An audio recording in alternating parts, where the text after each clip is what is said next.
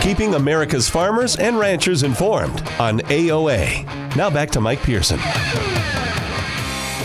Welcome back, ladies and gentlemen, to AOA. As I mentioned, it is the first Wednesday of the month of April, which means it is time to check in for the monthly grind with our friends from the National Corn Growers Association. This week, we're going to be talking with Sarah McKay. She's the director of the market development team. Sarah, thanks for joining us today. Thank you for having me. And we also have Denny Vennekotter. He serves as the vice chair of the Market Development Action Team there at NCGA. And Denny, thanks for joining us today. Thanks for having me.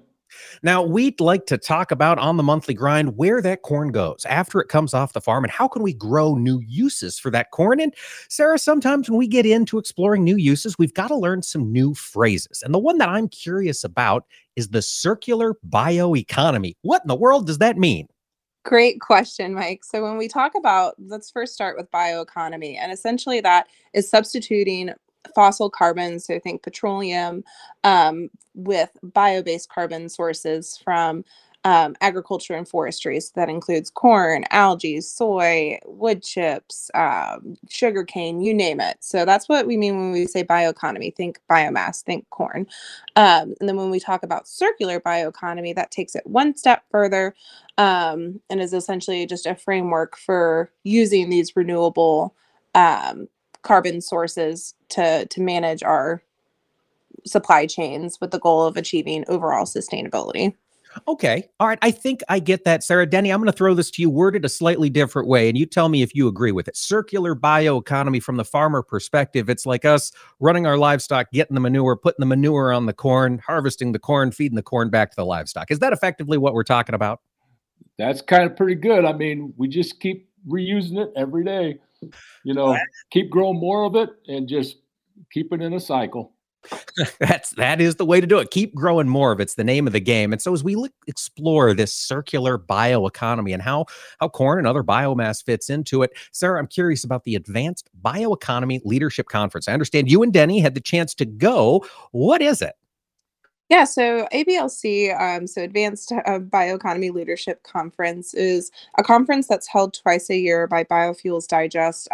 They hold the March one in Washington, D.C., and it's a lot more policy related. And then they hold the fall one in San Francisco, and that's a lot more heavy with the investors, with the industry folks, really on the research and development side.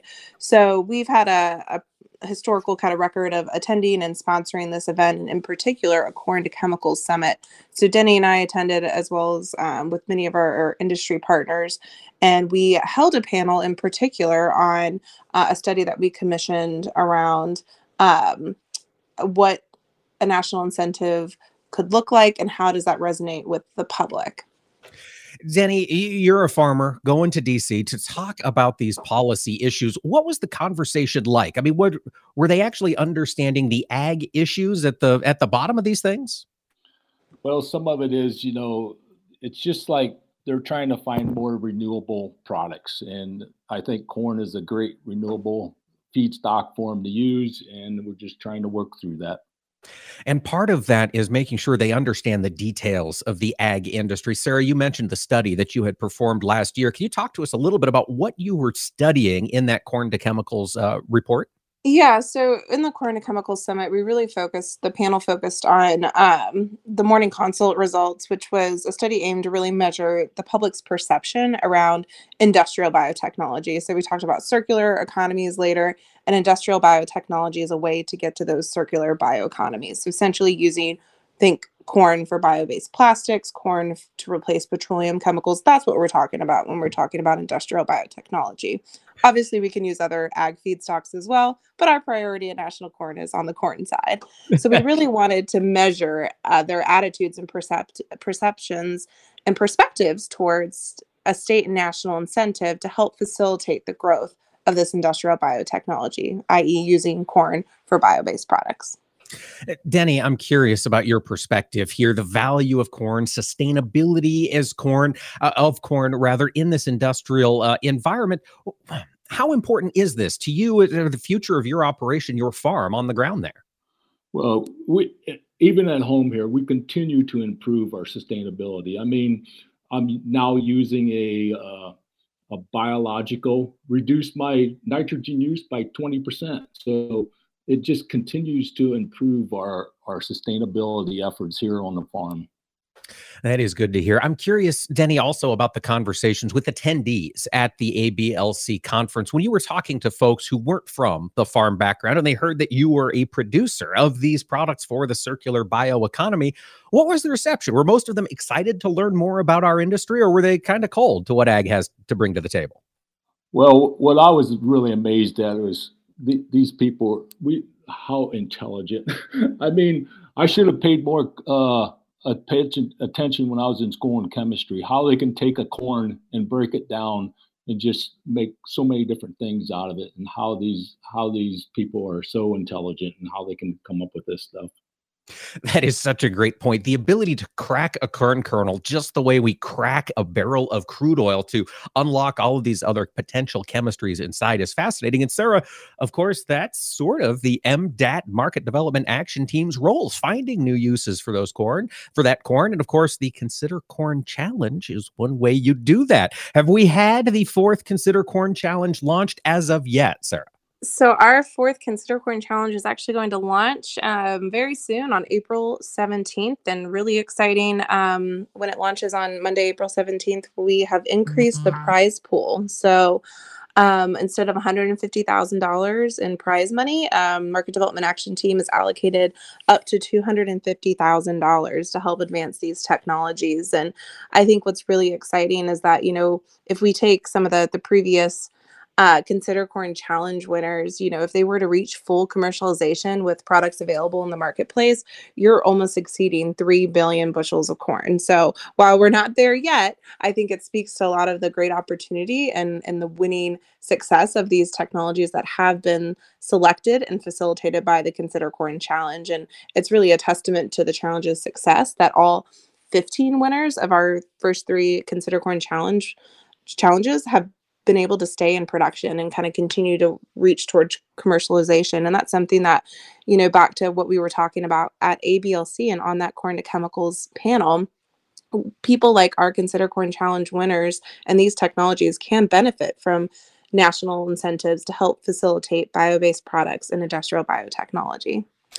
Sarah, you mentioned the ABLC, this industrial biotechnology. One of the headlines I continue to hear is sustainable aviation fuel. The idea that we're going to take crude oil, or at least reduce the amount of crude oil in jet fuel, and we're going to replace it with a bio-based alternative.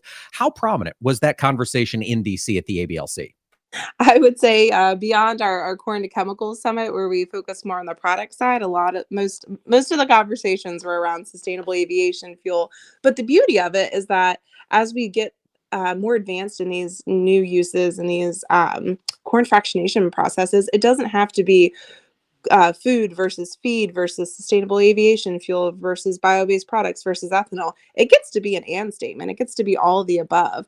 And so as we're pursuing sustainable aviation fuel, we can also be working towards these new uses, as well as continuing to support our current market demand, which is a really exciting story, and something that, Denny even got to share his perspective about how versatile that corn crop is. And he should give himself more credit there on the panel. I mean, he was able to really share and open people's eyes up to the sustainability of practices that are already happening on the farm today, and helping them realize too, sometimes they want to go after stover, for example, as a feedstock. And Denny was able to rein them in a little bit and say, actually, we really need that stover to stay, on the land and on the field to help, capture water, to help prevent erosion. And so, Denny, I give you a lot of credit for really kind of reining them in on some of that and saying, hey, why don't you focus on the corn grain? Well, yeah, you talk about sustainable aviation fuel, and we continue to grow, just say our trend line yields. We end up with like 300 extra million bushels of corn. You convert that into ethanol and then into sustainable aviation fuel.